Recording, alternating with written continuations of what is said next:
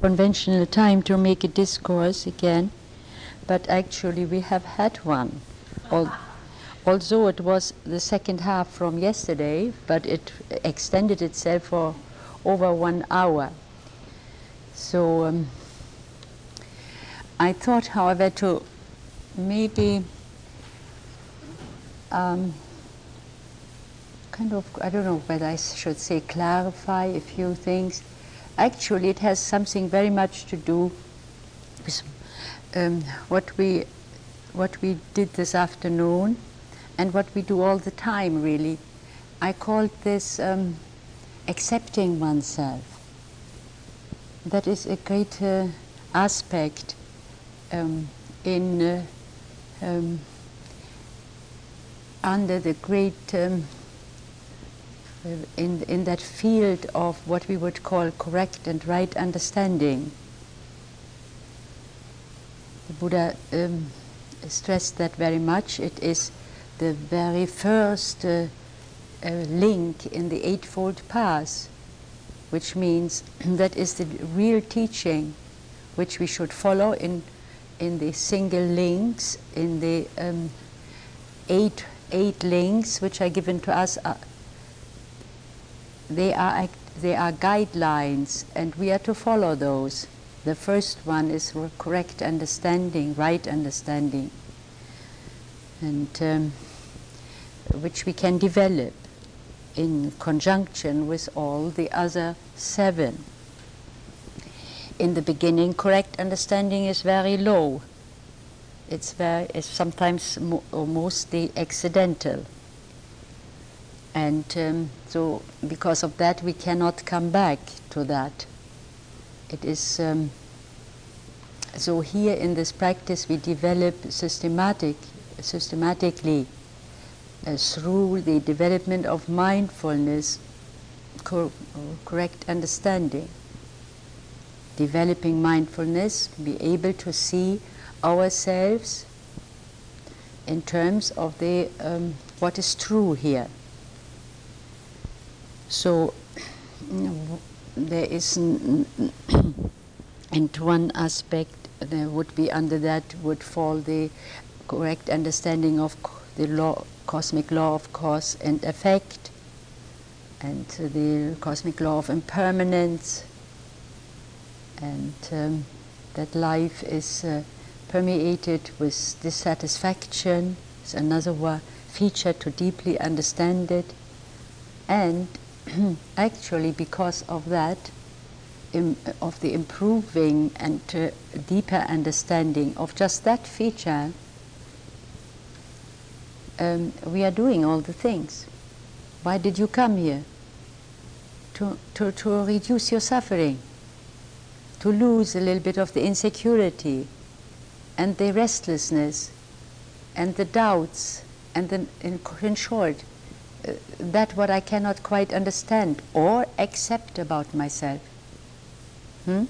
That's what we have come here. If you have come for anything else, then you're in the wrong place. I cannot give you anything. I cannot even teach you anything. You have noticed that. I'm not teaching. I'm helping you to investigate yourself, to see yourself. Even in the play outside we do that. Wasn't that investigation what we did? Or exploring, finding out? And to always at our side is what in this process? For more understanding, mindfulness. You see, that's a very simple thing. Why we can't do it, I don't understand. Now, a very, very important thing here is that that aspect of not being able to accept ourselves, not accepting ourselves. It's a very strange phenomenon. How difficult people, and that includes us, find it to love themselves. Means also to accept oneself. Love is not identical now with this love we understand between two partners, which is a little bit business-like. If you like me, I like you too. It doesn't have it doesn't have quite that same quality. You see, you cannot say that to yourself. If you love me, I love you too. So it doesn't work. It is has a greater, more the aspect of accepting. Now that's also difficult to understand. How do I accept myself? I'm living here. You see, very, very, very words we use for some state of being or some qualities of our behavior for which we don't have correct expressions, really. You see? It's unknown territory. We don't function in this kind of language or in this way with ourselves that we look here and observe it. We look outside. We are interested in something else, what we can get from others also. So, there comes in the lack of not accepting. I'm out there. It's maybe there. They talk about it. I can find it there. Something. My next relationship. Somewhere it must be. They all say so. And so I start looking. And that means I really abandon myself. That means I'm not accepting myself, I would say. Yeah, so in that sense. So it's really strange that we cannot do that, and that we are finding it so difficult to accept ourselves or to love ourselves or to love. People cannot love themselves. So in this sense you must understand love, accepting and being kind and maybe concerned and contemplative and so on about ourselves. Yeah, and that we cannot do it is rather strange, isn't it? Living this, on the other hand, one would think it is the easiest thing to do, because we are constantly actually with us, and without this we cannot live and do anything, and we actually constantly are concerned about ourselves, but not quite in the right way, apparently. Somewhere something is not quite right. Yeah, and we also express enormous interest in how much we can get. Not true? And how well I can perform it, and how good I can do it, and how comfortable it can become to me. Isn't it true? Aren't we concerned about it? And there's nothing wrong with it, only a little. Buddha himself said, oneself is dearest to oneself. That's an interesting statement, isn't it? One would think this kind of difficult job he gave us to be mindful, he had really not great love for us, or he wanted to make us suffer. But he said that. Of course, he knew there was a different way of understanding that statement. Besides, it is a translation. So with all that, I ask you, why is it so difficult to actually love oneself? Have you thought about it? Why do you lock yourself all afternoon into the closet and treat yourself like that? You know, people do that. I've done it myself, I know. So, loving oneself certainly does not mean indulging oneself. You see, that also is very misunderstood. If we don't understand it the right way, we go off right away in another direction, to another tangent. Now I'm going to love myself. I'm really treating myself, you know, and whatever you do really thoroughly. And that is, it inevitably ends up in indulgence. That isn't doing it either. Really loving is oneself, or loving is an attitude toward oneself that most people don't have. Because they just know a few things about themselves very superficially, and most what they know somehow is what is uncomfortable. That somehow we notice, nothing else. We're so dulled in our minds that we just notice that when it squeezes and spins and stings, and somehow when it gives discomfort.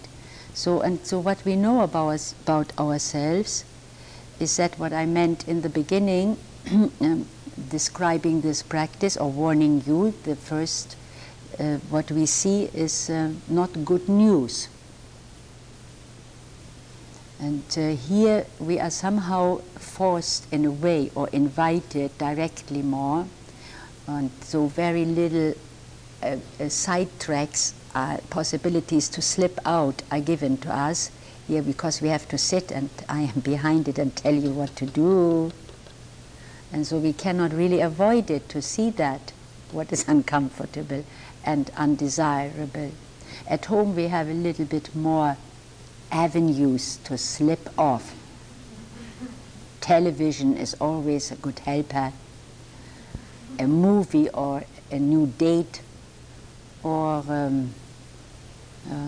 well, what else? A book sometimes.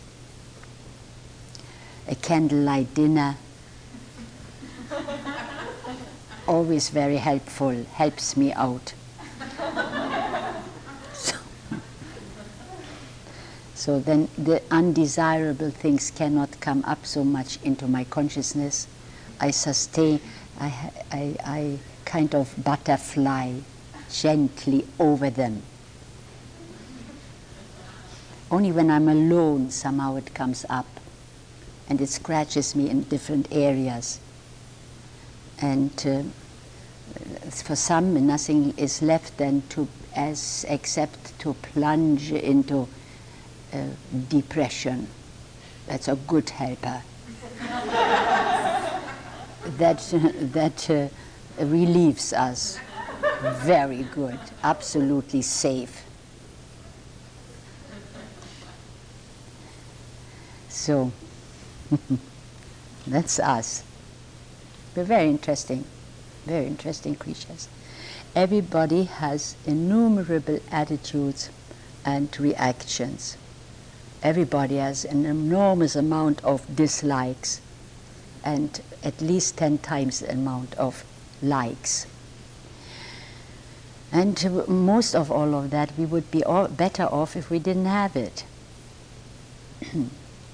And to that kind of melange adds itself judgments and criticizing attitudes, and we come to like in that whole mixture of attitudes what is positive on us. Somehow we like that, and we very much dislike what is very uncomfortable. And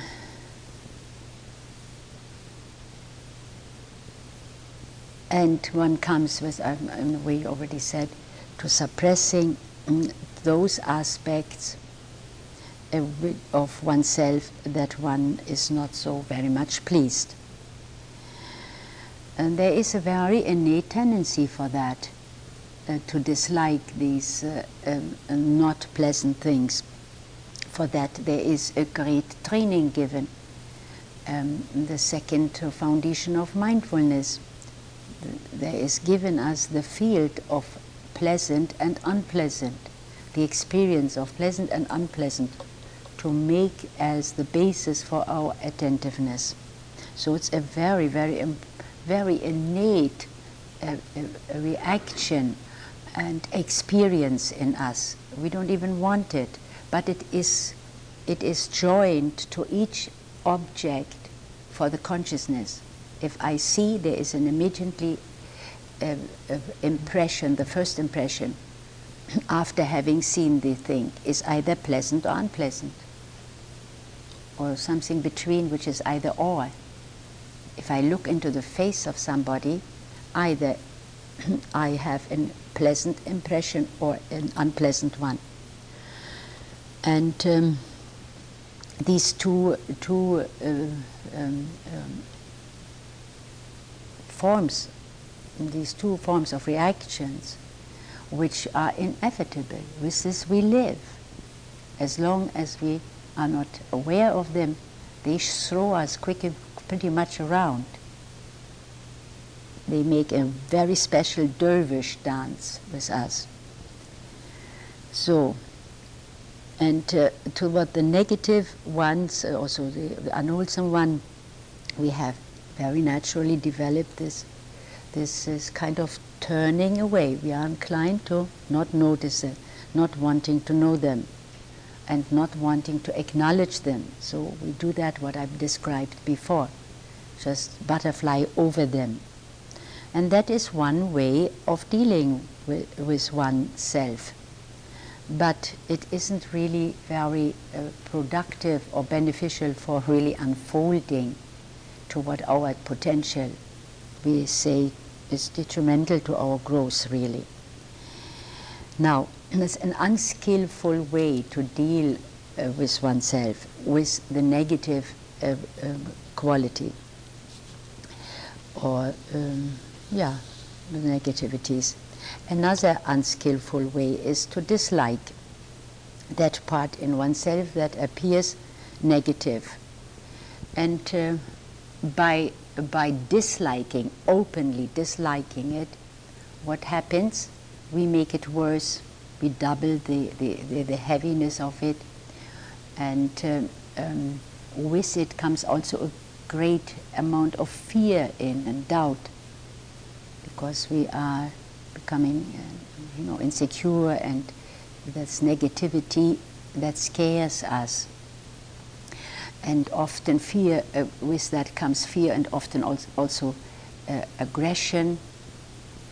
And without that we understand it, we get really overrun by it. We are afraid, we're not quite behaving well, we know that, we could do better, so I'm afraid I'm not getting, this is natural. Now I get the fear of not being appreciated by my boss enough, or my landlady, I'm not quite doing the right thing she likes, so I see that. And if I dislike myself for that, I get more fear. It doesn't help, because I fear her now, she will tell me even more bad about me. And I am fearful, fear comes in because I'm not smart enough and intelligent enough, because I feel I will not be approved by by this authority or this friend. So with that comes a great deal of separation also in. We separate ourselves from life through that too. Or we are afraid of being alone. So by disliking our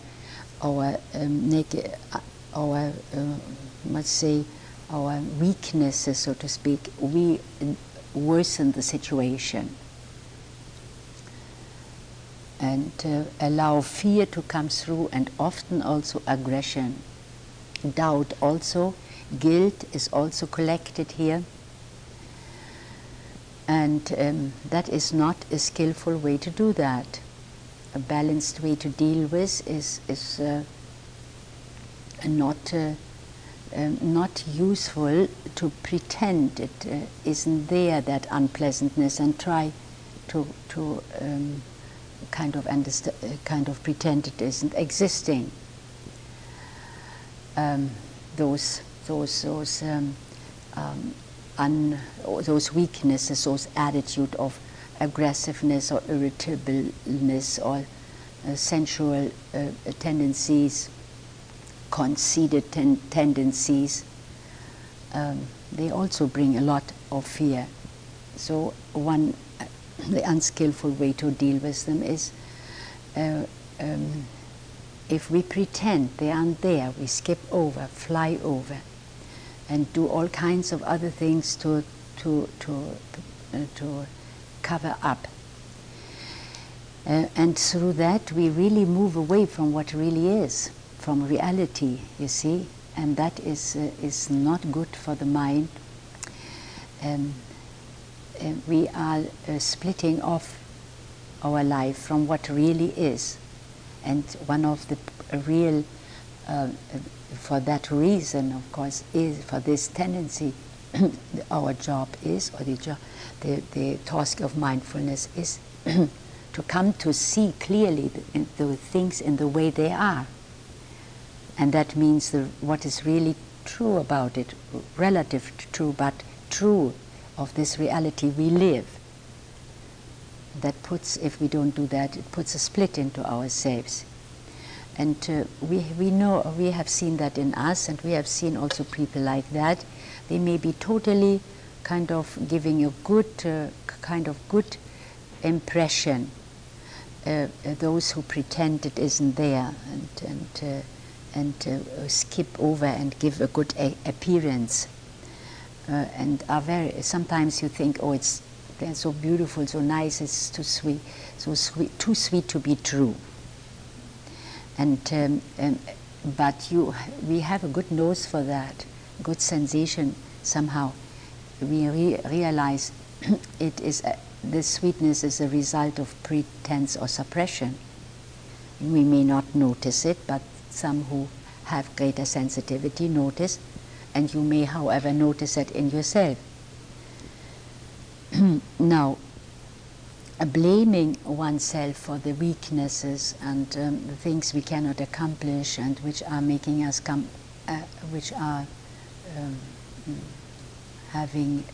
giving us trouble, does not work either. Not pretending works, and not blaming oneself.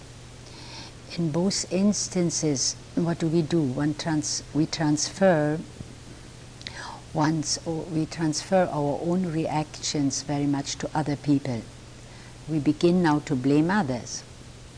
You see, that is the result, for their deficiencies, for their weaknesses, because we have a lot in that of that ourselves.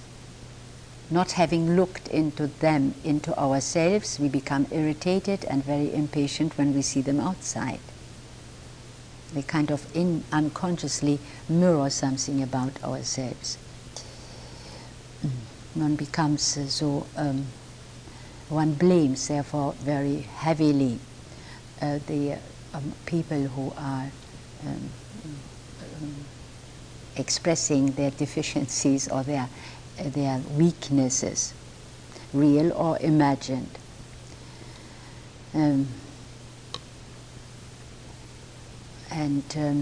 We sometimes even have that arrogant attitude toward those instances, those people, just to disregard them or put a more arrogant and superior attitude on it. So it's just wonderful how we act. That is all social interaction, pretending and turning away and giving wrong impressions and blaming others for oneself's deficiencies, other weaknesses because we haven't faced our own. That's all happening as social interaction. So no wonder we need a lot of social workers. Help out a little. Everyone lives in a very unreal way, in a very unreal world. And that is because we are deluded. Our mind isn't clearly seeing. Ego deluded. We have here somehow something established, ego, which is not wrong. It's not bad, but that we believe the wrong things about ourselves. So, and it comes from this, also from this, very much from this, this deludedness, it's very unreal, because it is not looking down, all the way down to where we can see things as in the way they are. This one especially it's because it is considered either very perfect, wonderful, or absolutely terrible. It comes from that attitude. And there's nothing between. This is black and white attitude. We all deal with that. Either we want it totally perfect, and if it isn't having that standard, then it's terrible. And then we have a great calamity. And that is not real, because we are not in contact with that reality, which the Buddha points out and says, within us there are six tendencies to look at, or 6 roots, which determine all our behavior, our whole samsaric interaction, our whole life, let's say. And there are 6 roots, I said. They are the roots for all types of consciousness. And so there are 3 roots for good tendencies, out of which all good and positive, wholesome attitudes come, and 3 roots from which all negativity and unwholesomeness, is often translated as evil things, derive or spring. The 3 roots of good are marked as greed, of evil, as greed and hatred and delusion. Remember, yesterday, or this morning actually, I talked about the opposite of greed, as a domain in which we can train generosity, and to see that was a very conducive attitude and state of being and faculty of the mind, ability of the mind for awakening, for opening the door to our potential, to balance, to wisdom. So, and the 3 roots of good is the opposite for each one. For greed is generosity, for hatred is metta or kindness, and for delusion is wisdom. You see, also very much great opposites. And let's take a very good interest in this matter. That is very helpful for our conduct of life and for our dealing with these. They are in us.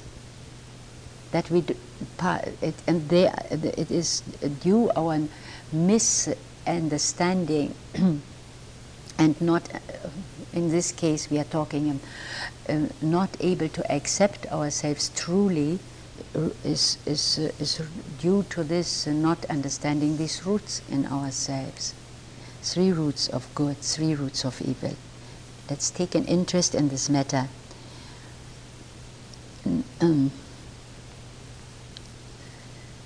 So if one isn't so very anxious and grabby and so on, one can actually, or is coming on with another judgment and say, evil, oh, well, where are we here landed?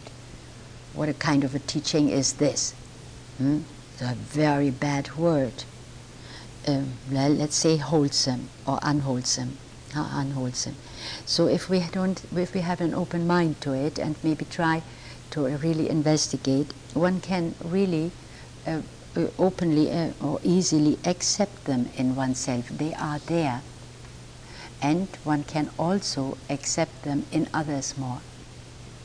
And we can really, when we begin to look, also realize. And it is really no difficulty at all when one has seen these 6 roots in oneself. On whatever level, it is helpful. They all 6 are the underlying roots of everybody's behavior. Then we can look at ourselves a little more realistic. when I now know there are three very basic, three roots of the tree of all unwholesomeness and evil. There are three roots, and they are living in me. And if there are the roots, there are the branches here too. And it is said that you can do out of those three combinations, if we go into their offsprings, into anger and irritability and hatred, and hatred is one notice, and frustration, and envy and jealousy, and so on. If one can combine 84,000 types of consciousness. So take it easy. You see, we live with that. It's there. It's realistically when you can see that 84,000 defilements. Huh. There is a nun in California, has lived in the city of the 10,000 Buddhas, and she has composed a song, and one of the verses says, 84,000 defilements and afflictions, and what shall we do? There's nothing else to do than just to cultivate the better stuff. That's a nice rhythm. Do you have that tape? We could play it at the end. So then if we realize that we are a little bit more realistic of it, and this running away, this urge we have always when it's uncomfortable, ooh, where is it? Where is something pleasant? Somewhere, you see? So then we give up blaming the situation and putting ourselves always in this search and give for contentment or for something happy. And then in this way, realizing that we give up blaming ourselves for the unwholesome qualities which are expressing themselves here to our dismay, but rather accept their existence within ourselves. That doesn't mean now I dance with them and be very happy about it. That's another extreme. We're just accepting it more clear-sightedly, realistically, and have easier time, of course, in relating to them when they overrun us. They do that quite often. And that, of course, will disengage ourselves a lot of the so-called states of disappointment, and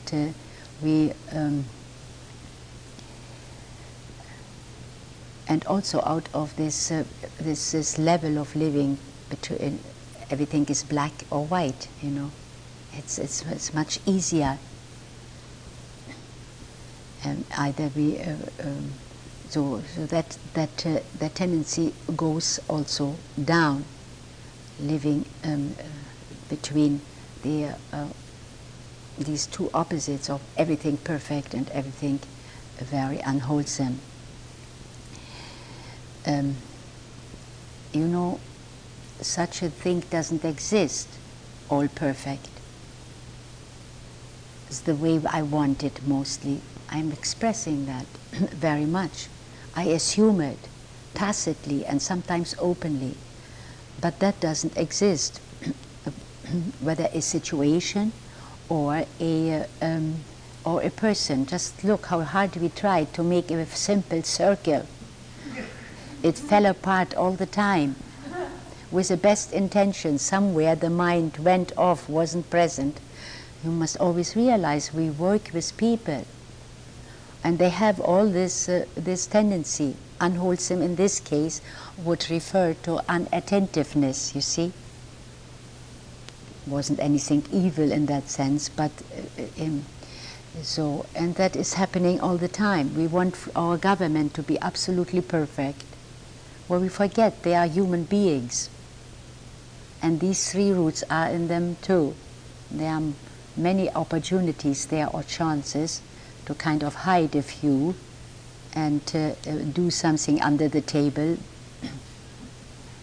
And it may not, and it is coming out at the end, has a very bad effect. And we wonder, we expected total perfection.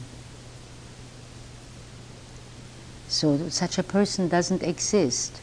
Only an arahat could kind of perform that perfection. But where are they? We speak about them. Where are they? It is said at Buddha's time there were more than half of the population arahats. That's a long time, we don't know really. But so they are everywhere. In this way, the states of the roots of unwholesomeness in the most noble person or elegant person, in the most kind of so-called unwholesome and ugly person, there is also the other one. There are the three roots of good too, of good. You can see it both ways. So we don't really need to detest the world and put ourselves always in this frantic. And it is it's in everyone. It only differs in different degrees. You see in which balance they are. In some, the unwholesome is overpowering, and if there is no ability there to sort it out, one gets crushed. The human being gets crushed by these tendencies, by these evil roots. It's there. One can hardly condemn a person like that. These degrees of good and unwholesome, of wholesomeness and unwholesomeness, are very finely tuned, and they work in interaction with sometimes little difference, sometimes more difference. Sometimes the positive is dominating, the negative less. But sometimes it is even, and that's also very, very half-half. It is also very hard karma. Then you have to, you see half of it is good and half it isn't, and not understanding it is another state of imbalance. So there is, so that is a very important to see life in this way, and that is really what really matters.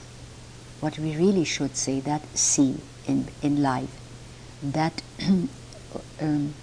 that this is existing in different degrees, and that matters to somehow look into it more. So every one of us has to do a great job to bring a balance into it, huh? And everyone has to do the same job, the same thing, the same roots to uproot. One speaks often to uproot the defilements, the afflictions, to uproot the unwholesome ones. It's part of the whole practice. So Buddha expresses that very simple in another way, on another place. Restrain or stop doing evil or unwholesomeness and do good. See, we talk about the same thing, what we talked about yesterday. We never talk about something different. That's a delusion. So even the same way as you think, we are all different, but that is a delusion too. We are in a way, but we are not really. We all have the same problems. with a little difference, and everyone has a little different curlicue. But actually the same problems, they come from the same roots. And also, we have all the same faculties to deal with them. Think of the wholesome ones. They're also there to deal with these unwholesome ones. The only difference perhaps is, and you could say that yourself, is the degree by which, in which we train ourselves. And the degree of clarity in the mind in which we are seeing that. And now Vipassana meditation is a great help out. It helps us to see all that, to see things in the way they are. Clarity of thinking comes from what? On one level, it comes from the purity of our emotions, of our mental levels. Much of our mental levels is emotion. What means emotion? Excessively thinking about a problem, a feeling, excessively. There might be some reason to emote about it, but very excessively. And that stops, of course, to see what is really happening. We get absorbed into it. We're not anymore the observer, like the onlooker of the football game. We are then playing the football game. We have lost to be the onlooker or the spectator. So that is also because of the intensity of the emotions we have. That's a different job. That's a difficult job everybody has to do. And the funny thing is that we really have to do it ourselves. And it can only be successful when we now seriously kind of begin to look, and in the absence of these emotional upheavals. And how can we do that? Well, we have to bring a calm into that first. And again, that is in a way a very simple, straightforward work. But we have to apply mindfulness and attentiveness to that. And and sometimes just actually begin to whatever level we begin to look at it, without mindfulness, just awake a little bit to these excessive emotional upheavals, and it takes the sting out. So then these attitudes, oh, it's also wonderful, or it's also terrible, is diffusing them itself. We are neither one or the other. Everyone is a human being, we should understand, with all the potential for the most the highest maturity of our human mind, and also endowed with equal with the obstructions which can really hinder to come to that, to wake up to this potential. Whoever designed us has given us a big task. Why didn't we get designed without all these three roots of evil, huh? Why do we have to go into such great training, and in order to bring this whole mentality into balance, and to purify it? That's, we can really say, it's another bad word, like renunciation, or that sounds too spiritual for some, perhaps. Purification or purify.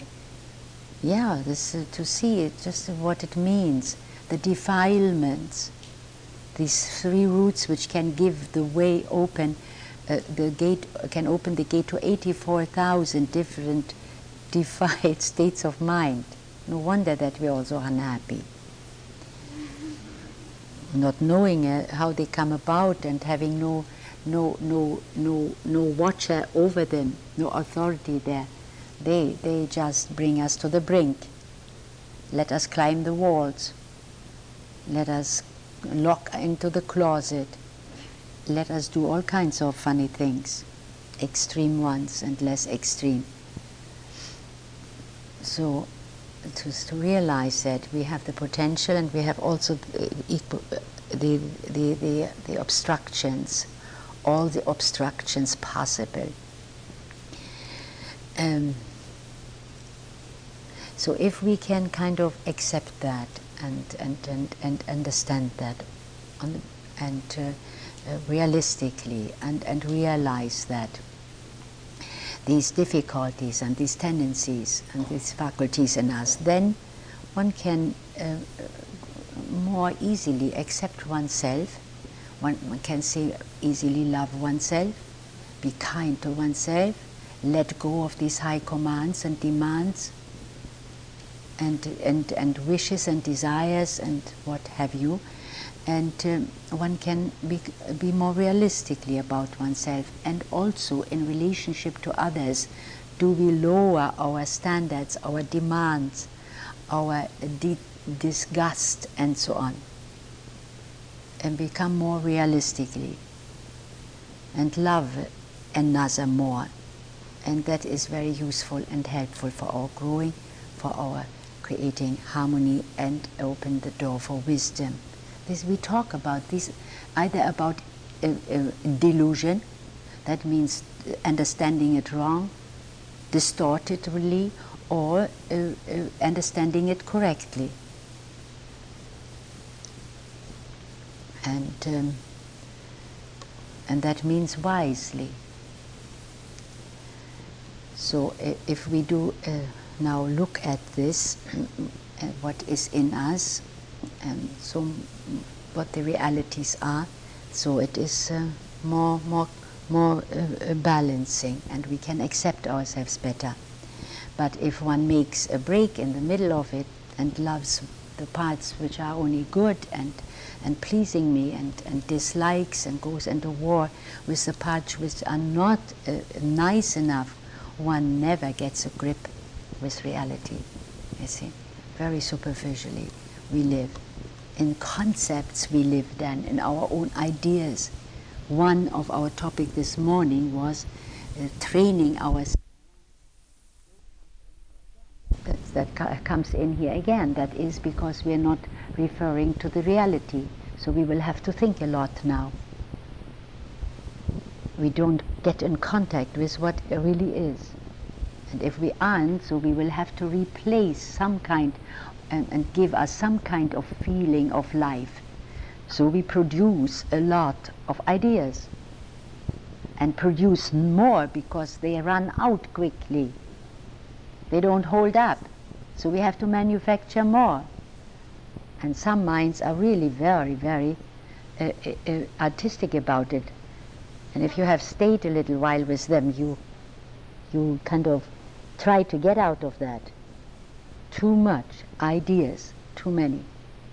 So, and well, one day we will have to see this all really for what it all is and how it is in us, and that so that we get a real working ground in ourselves and sort out the things in the way they are, and that for that we apply mindfulness. Whatever way we maybe try to analyze about it is fine, but real mindfulness goes into it now.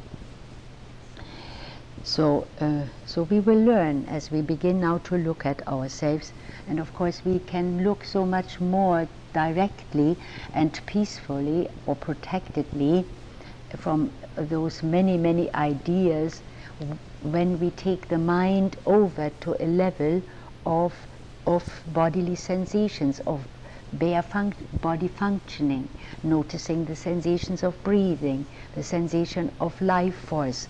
There it's not stimulated the mind, and what comes up now in the mind can be seen more clearly and can also be recognized because the mind is now more clear and more able to perceive what is arising in the mind and can understand through the better and clearer perception what it is, that it is all built up stuff.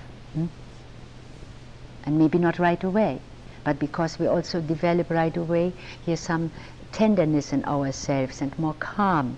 So all that, what comes up, all these defilements, a few, 10 is enough of the 84,000 to really upset us and to turn the apple cart around. So then we begin to love ourselves. The Buddha says then we become, somehow have the, in a wholesome way do we relate to ourselves. And like a mother at the risk of her life, it is said, loves and protects a child. In this way we now turn to ourselves. If we want to have a relationship with ourselves that is realistic and somehow conducive for our unfolding to what our potential, then we really need to become this mother. Yeah? Our own mother. You know, we have a very bad connotation also about this word mother. Tell you a story about it. I stand somewhere in Germany in a very busy train station, facing a very long flight of steps with a heavy suitcase and another bag in my hand.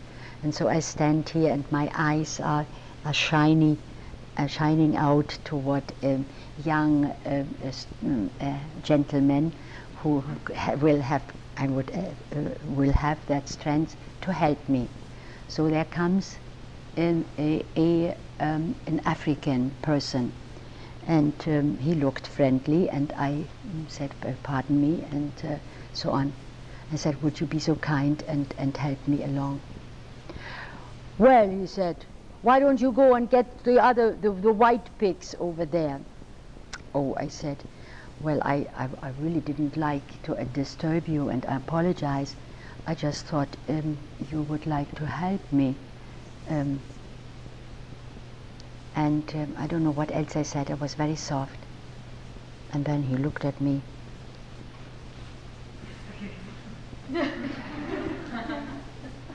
And walked down. On halfway down, he says, you, and I talked sweet and softly, and said how kind you are and appreciate it.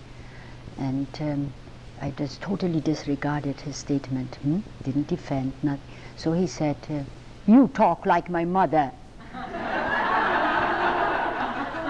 Oh, I said, wonderful, how interesting, she must be a marvelous person. Why, he was so defeated at the end.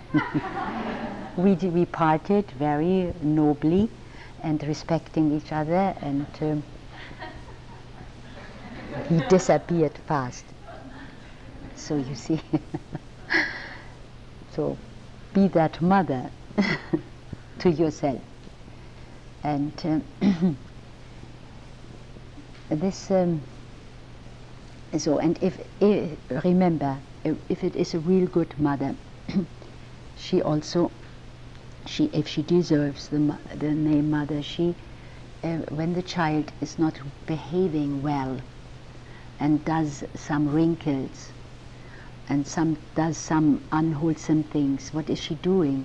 She tries to help, and she tries to even it out, and even to the expense perhaps of her life sometimes, or the risk of her life. And she doesn't stop loving the child when it misbehaves, in other words. She continues raising the child. This is her commitment, regardless what is happening.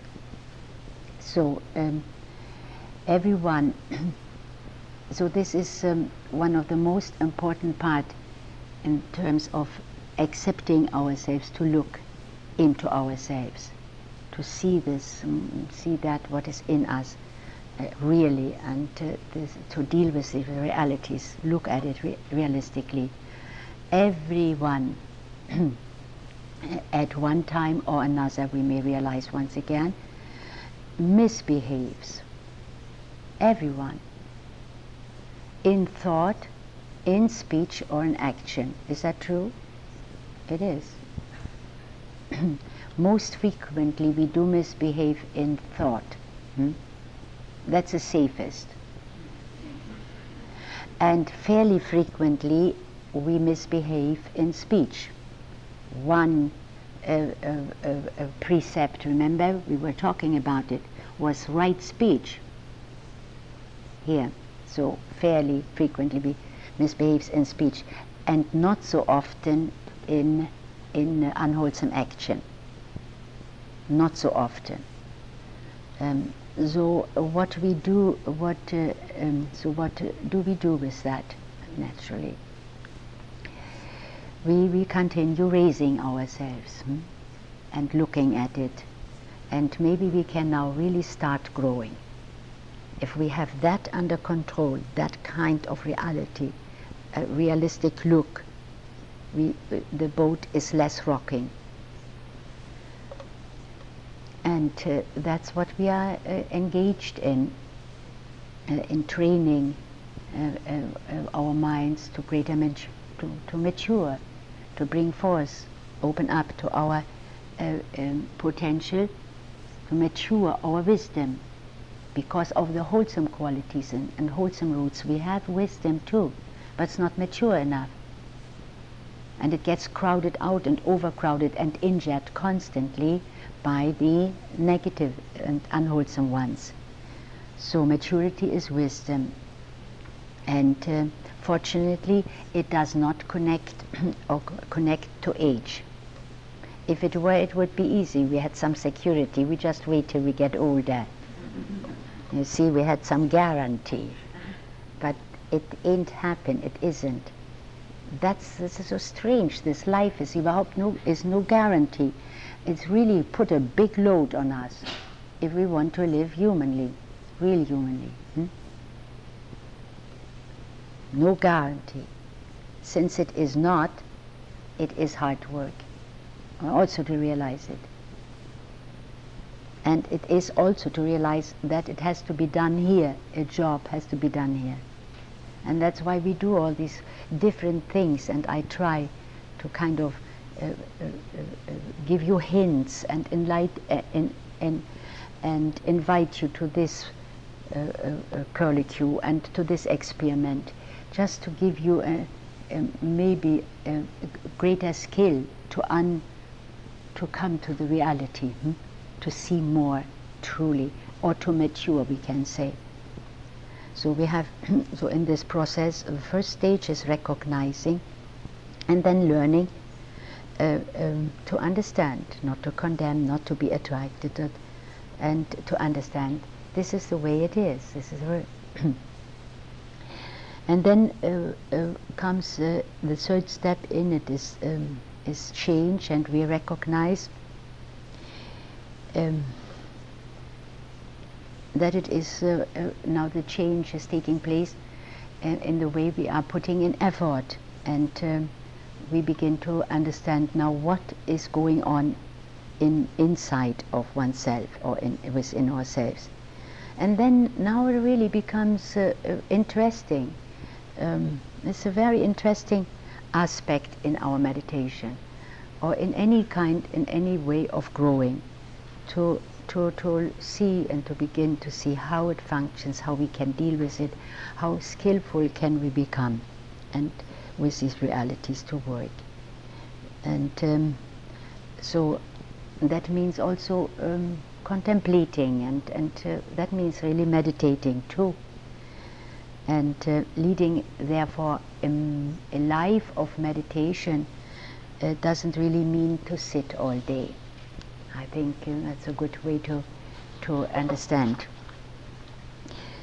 It's a very misunderstanding. It's just only sitting that is important, because to cultivate the refinedness in the mind to see that, and I've also the willingness and the skill to kind of look back. And so a meditative life really means that one considers now every aspect of what has happened, what happens in my life as part of learning experience. And in this way we bring our practice very much into life. The Buddha said, eventually our practice, or first, as I said, is not different from the past, not different from our daily life, but it is in a way, because we take some time out, but gradually we more and more make our practice also our life, and then life becomes real spiritual. It gets permeated from these energies which just look and see everything as an object for growing and understanding. And we remain in all circumstances somehow contemplative and meditative and alert, or mindful, we can say. And whether we become exuberant, or we are jumping around, or we are outgoing, we have wild thoughts or quiet thoughts, we are in action or we are speaking, well, what we need is on one level just to recollect ourselves and return. Wherever we go out, return.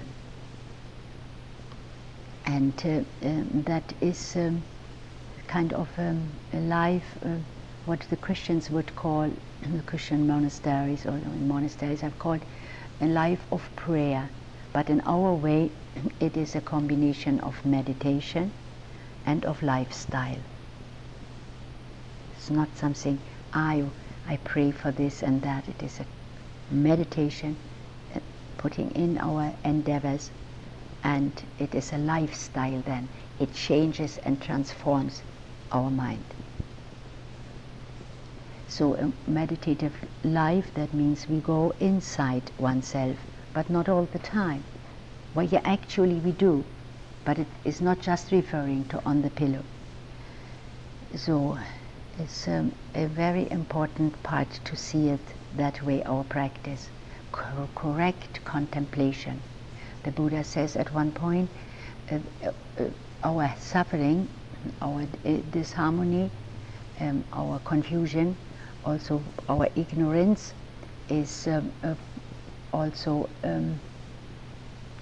coming about and has come about because of the lack of correct contemplation, or just contemplating our lives in terms of our reality, in terms of what is really happening, and introspective, introspection, kind of look what I'm doing, recollecting ourselves, returning to ourselves, give ourselves a little bit time. And very, very little do we do. Even Vipassana meditators only have it reserved for when they come to IMS. The other times they forget about it. Of course it's difficult, but of course I don't mean you, I mean those. You don't do that, I know.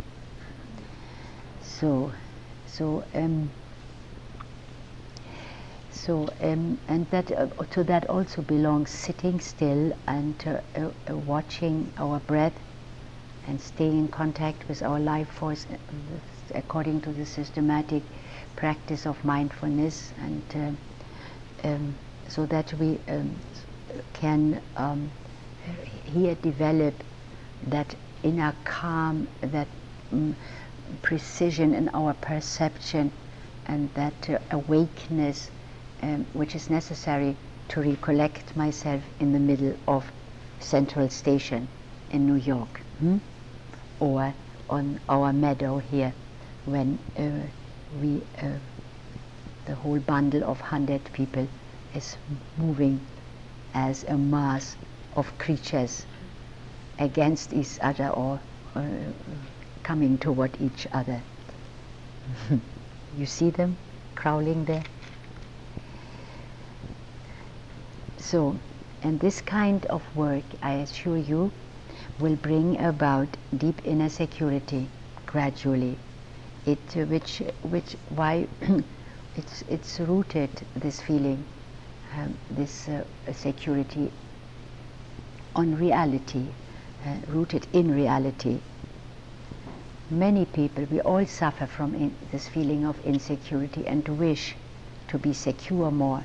Our doubts also is due to this insecurity coming from being separated, living in a world away from reality, from the things in the way they really are, living in a certain myth or daydreaming or in their specific designed la-la lands or so. It's and hoping for the best.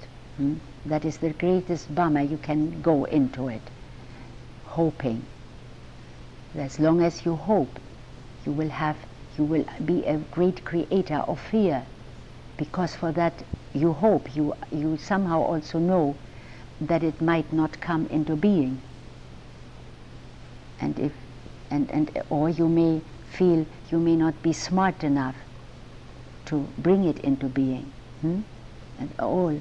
So fear is built into every hope. So that is a real bummer to live in this way.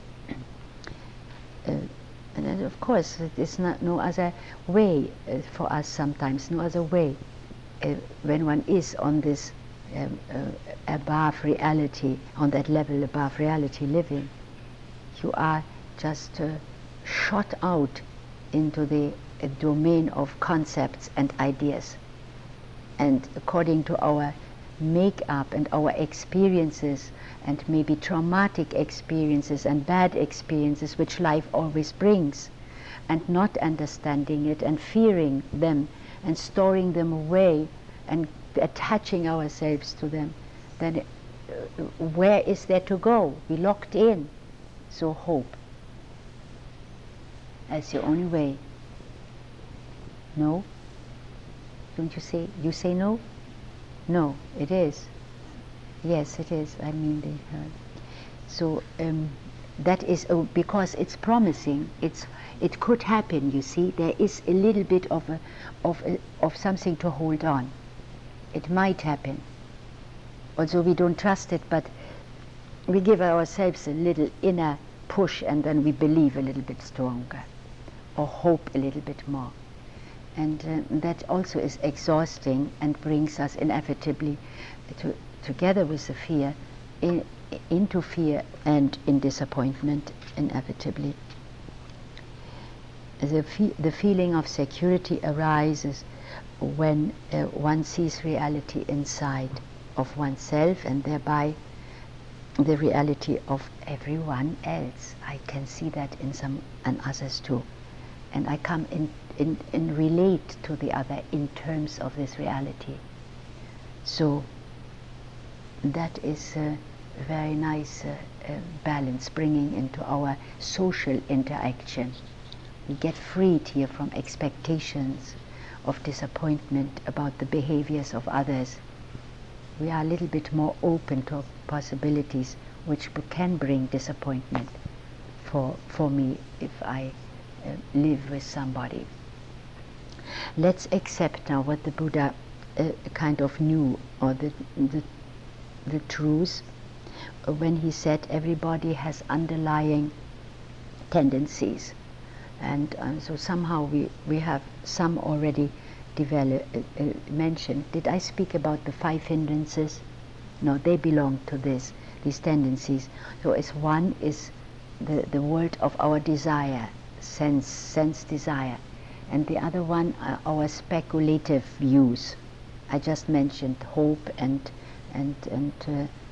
different possibilities, what could be. We have a great added skill in that also developed, which is tied into hope, what could be. High. And then so speculative views, we could say. And then another tendency is doubt, skeptical doubt, critical doubt, habitual doubt. Another one that might be for you interesting is conceit or arrogance. Me, you see, that's also there. We have all kinds, and they're all kinds of tendencies and qualities of and mind functions. They are also conflicting, you know. We are longing for sweetness and humbleness and flowingness, and here we have also this.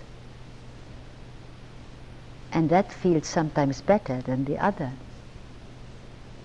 And we get then also deluded, so we go that way too. But only when we are not really understanding ourselves, you see. So we become a victim, actually, of these conflicting tendencies, and because there is no one to watch that. No, so in olden times, or the Christians, they have God there to watch you. They have that authority. I accepted that wholeheartedly in my younger age. So when I became a bigger child, 12 years old, through my whole teenage time, and I don't know what I did. I accepted that, but especially in my younger age, 11, 12, I remember 13, 14, I had a very strong awareness of God being in the clouds somewhere. You know, I'm raised in a little village somewhere on the Russian border, far on up to Finland, high up to Finland, far east, where the wolves say goodnight to each other. So there you had better beliefs, there were not so much distractions. And when you found that it was helpful, so you stayed with it. So for me, God was a kind of a figure, a very cloud-like, moving with great powers, and part of his power could always be where I am.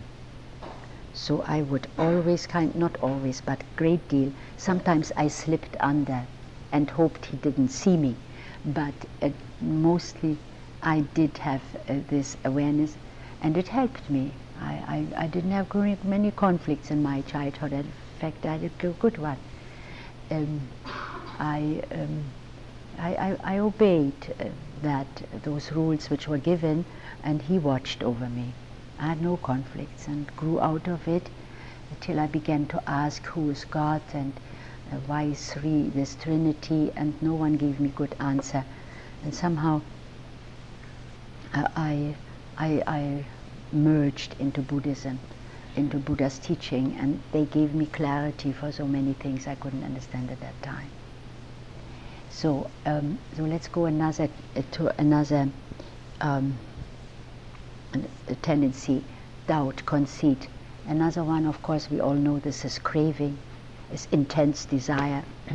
And the next one is delusion or ignorance. There's not just misinterpreting everything, not understanding. That is actually a collective term for everything, you see. Whatever you do is due to our ignorance or delusion. So please find them in yourself, it helps. They are just a few branches of the three real roots. They go to the number till 14, and that's all. And they can all create these different compositions of 84,000 defilements. Isn't that enormous? Only if you give the root for it, we have created, my God, what beautiful things, jets, and astronauts can go to other planets or to the moon, and what are enormous big buildings and atom power and destructive one. We can destroy half of the world, and maybe probably the whole world by now. But we cannot destroy 14 or three unwholesome qualities. Roots of evil, we cannot. And that's interesting. In fact, they create all these monstrous things. See that? One other thing is interesting. It's not just we in the 20th century. Remember, the teaching has come about 2,500 years ago. They had similar problems. You see that? And they were very simple. They didn't have big jets. They flew around in ox carts over the surface of the earth. You see? So the primitiveness and the has nothing to do with that either. See how we can contemplate life, how it makes us a little bit more, kind of cools us out, just correct understanding. You have a hard time arguing all this, really, if you have a decent mind. So, smile, that's all. Don't take it so serious, we all share it. We're all in the same boat, wiggling around. Some are a little more closer to the danger of drowning, and some are swimming better, and so on. That's the only difference, maybe. Smile. Well, when they come up, hello, dear old friend, I know your trick. You don't get me into your web. Make your television show all the time. A great, great entertainment. Do not burst into tears. Feel overrun by them. Identify with them. They are unwholesome qualities. Everyone shares them. Not your property. They are not even you. Seen on the higher level, they are mind stuff, floating around, wanting to express themselves too. You know, older people talk about demons and beings and ghosts. They refer to these. Buddha says they are impersonal qualities of the mind. They float around.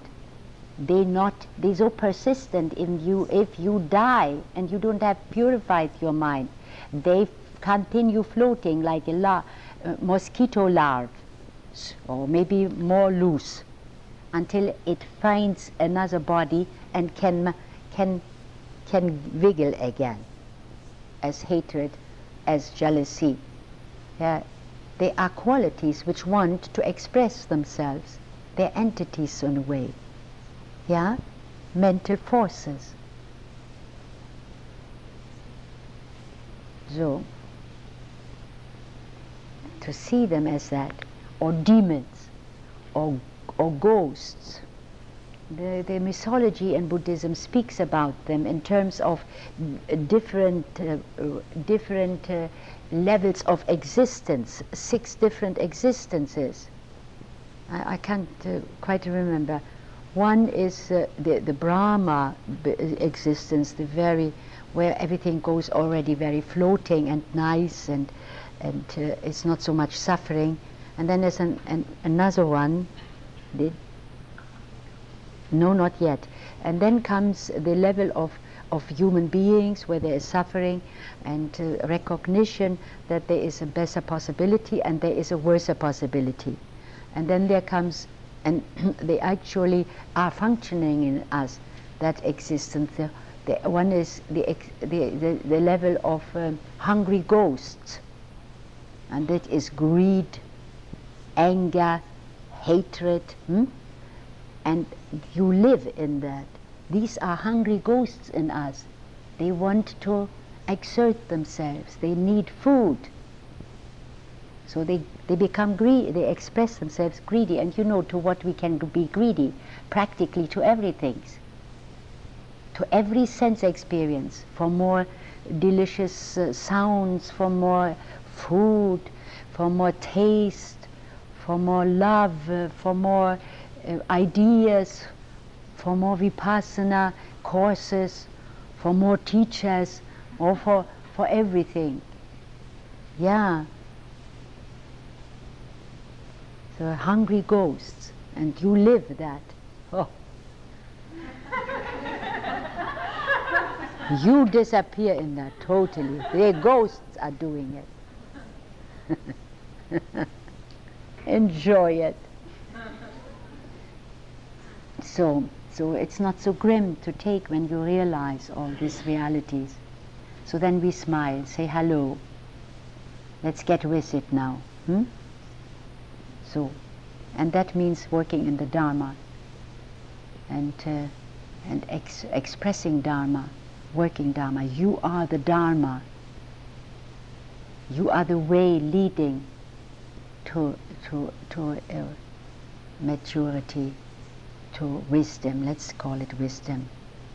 And it is somehow, if you really work in that way, it's also, it doesn't need to be grim. There is a sense of you, there is space for sense of humor. I try to convey that to you sometimes. I take you out, and we have shared something of that. You had a touch of that. And so we don't need to take it as a terrible, heavy, grim load on us now. Realize the realities and understand and live in accordance with that. I think we could go on, but I think that is enough, yeah? I think I have mostly explored that. There's always another thing. I think that's about the most important, what I think is good. So we can now, maybe this is a good thought, to see this process now of sorting out and to dealing with the reality. What we are doing, we are uprooting the unwholesomeness, and we bringing order into the mind, and we open that whole process can also be seen as a part, or as a process of purifying the mind. The teachings of the Buddha, which are written down in that in a book called Visuddhimagga, means really the path of purification. It's also not such a good a word in our minds, but see the process, then we don't need to fight the terminology. You see, that's not our concern anymore. Correct understanding doesn't get stuck anymore in the terms, and but can go, because correct understanding leads us to the reality and to the process, doesn't get us stuck with the concept. That means living in the concept. Yeah. So, and in that process we are finding ourselves. And we eventually begin to see that all spiritual books we read and all seminars we go to and all vipassana meditation courses, they talk about one and the same thing. And if you really get it, you are launched. You have turned inward so deeply, you know what to do. You bow before everything. Everything is sacred, because everything serves you for awakening. Sadhu,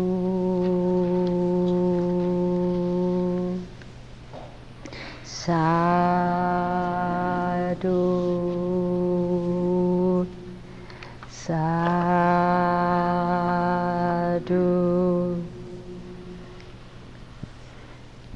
I had in mind maybe to read you a little process of a person who writes occasionally some nice things in one of the most unimportant newspapers in the desert where I live. It doesn't cost even anything. It is a free paper. You can pick it up in the supermarket. It is called the Free White Sheet. The White Sheet. Free White Sheet. June 9th. High Desert. So here he talks, and that is a person who does not practice vipassana, it's obvious, but he is involved in this process of seeing more reality in his own way, not according to the Buddha's teaching, but it hits home too. When you really begin to see deeply and turn, you are bound to see something more of the realities. Would you like to hear it? Of a very ordinary person in the most unimportant newspaper, I think, in the world. I mean it, really. It's such a little schnoo paper. Your secret place.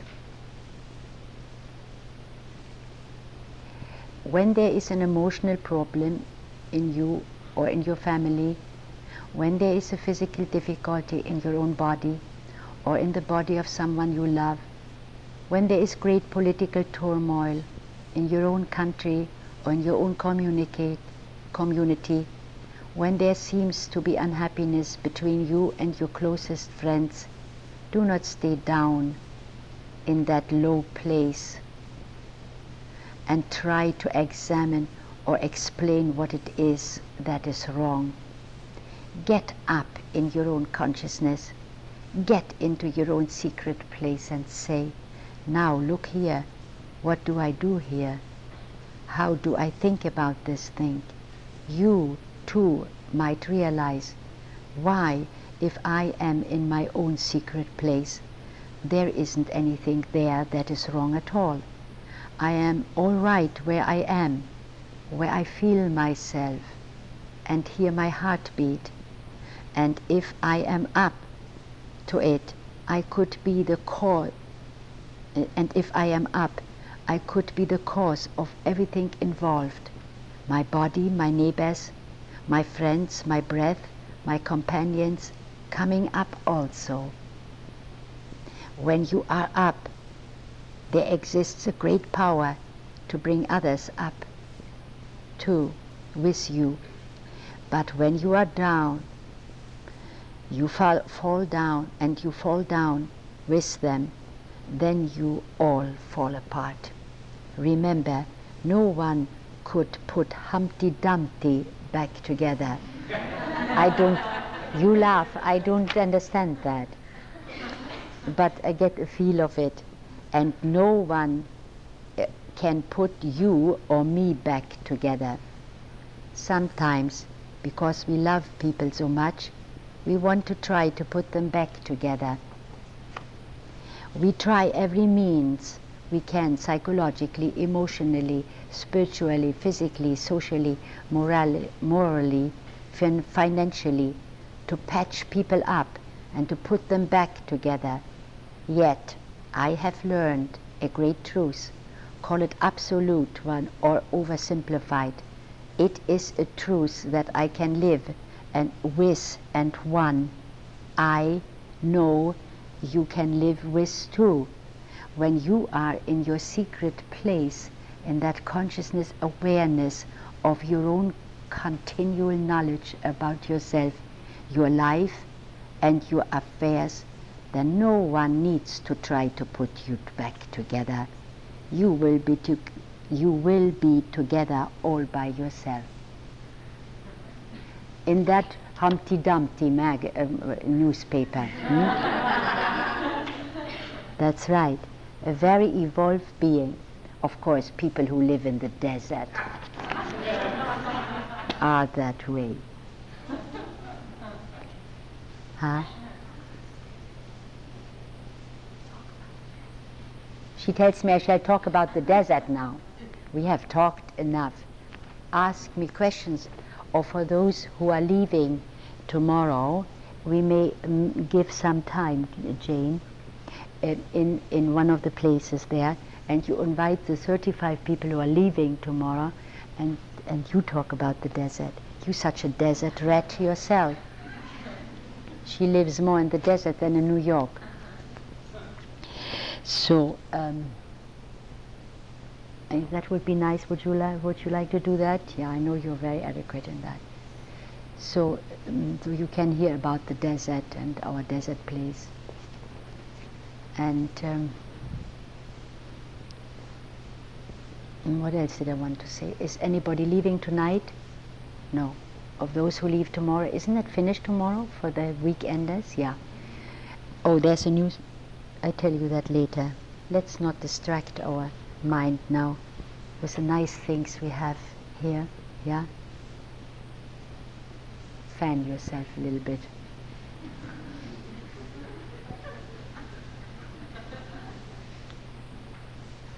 How are you feeling, Sheila?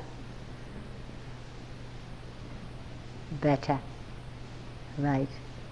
Came out of your closet,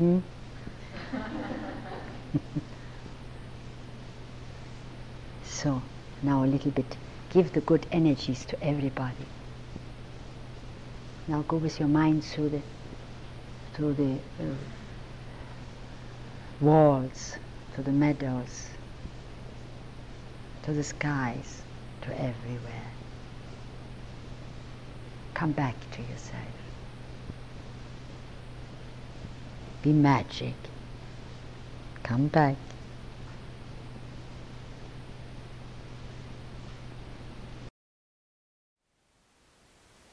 Thank you for listening.